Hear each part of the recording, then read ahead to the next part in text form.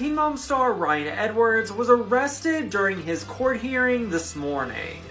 Ryan appeared in Hamilton County General Sessions Court in front of Judge Starnes on Tuesday, December 5th. The U.S. Sun revealed that during the court hearing, the district attorney said that he would be interested to see if Ryan could pass a drug screening because the last time was November 8th, the same time he was released from his halfway house. They said it raises concerns if he could fail a drug screening, if he's not doing the outpatient treatments, he's not doing the support groups, can we drug test him today in court?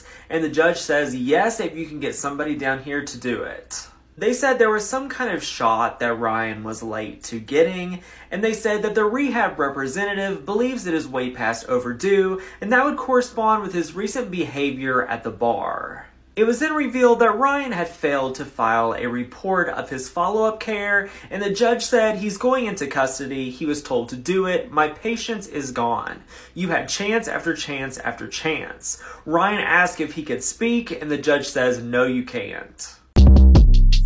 Short Cast Club